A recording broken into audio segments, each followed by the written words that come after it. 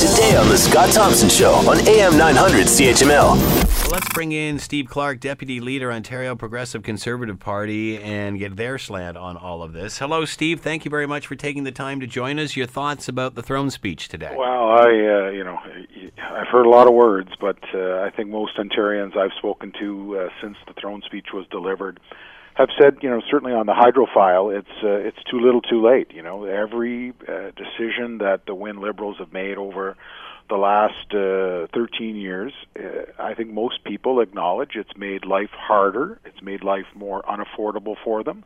And I don't think people realize that, well, I think people do realize that no throne speech is going to give the change that many of them want. Surprised that the way, obviously, loss in the by-election, then the sudden realization that, there might be a problem here with people's electricity rates, and now a throne speech and a reset of 8% on the HST and giving that rebate back to people. Are you surprised that they didn't try to sell us on the plan more and at least maybe tweak that as opposed to just writing us another check? Yeah, well, and I think most people do acknowledge that the only reason that the Premier has now acknowledged hydro rates are a real problem, it's because it's affecting the Ontario Liberal Party. They just lost Scarborough Rouge River that they had never lost.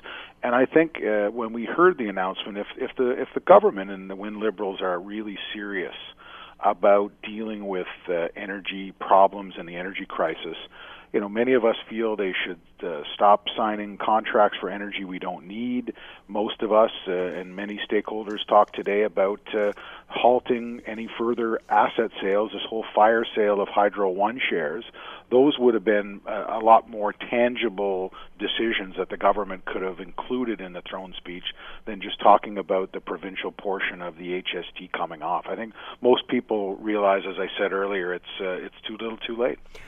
You alluded to this a little, but what can the PCs or any other party do if they take over for this government after the last election? What can we do to fix this? Are we naive to think these aren't long-term issues? Well, the government made some decisions. They talked about some of the savings that they made, but if they had have got out of the one Samsung contract, we could have had a lot of money that was able to suppress rates.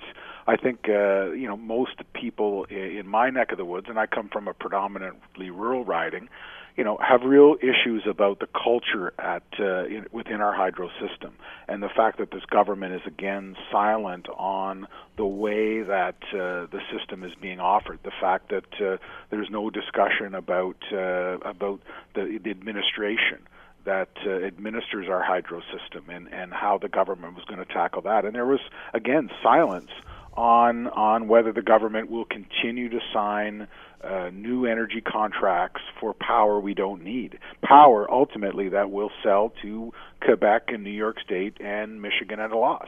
Those were some tangible things that I think most people expected a government that would realize that we have a hydro crisis.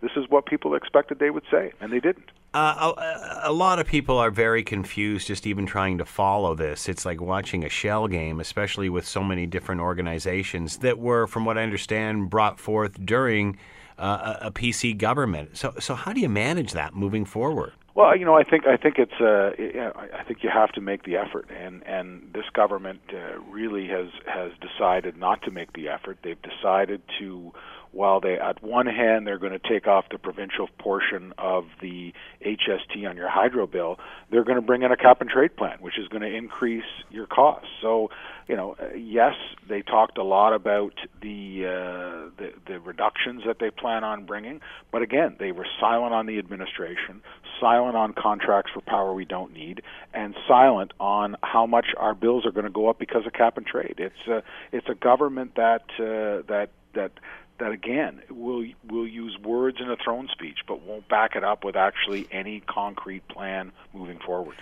Want to hear more? Download the podcast on iTunes or Google Play and listen to The Scott Thompson Show weekdays from noon to 3 on AM 900 CHML.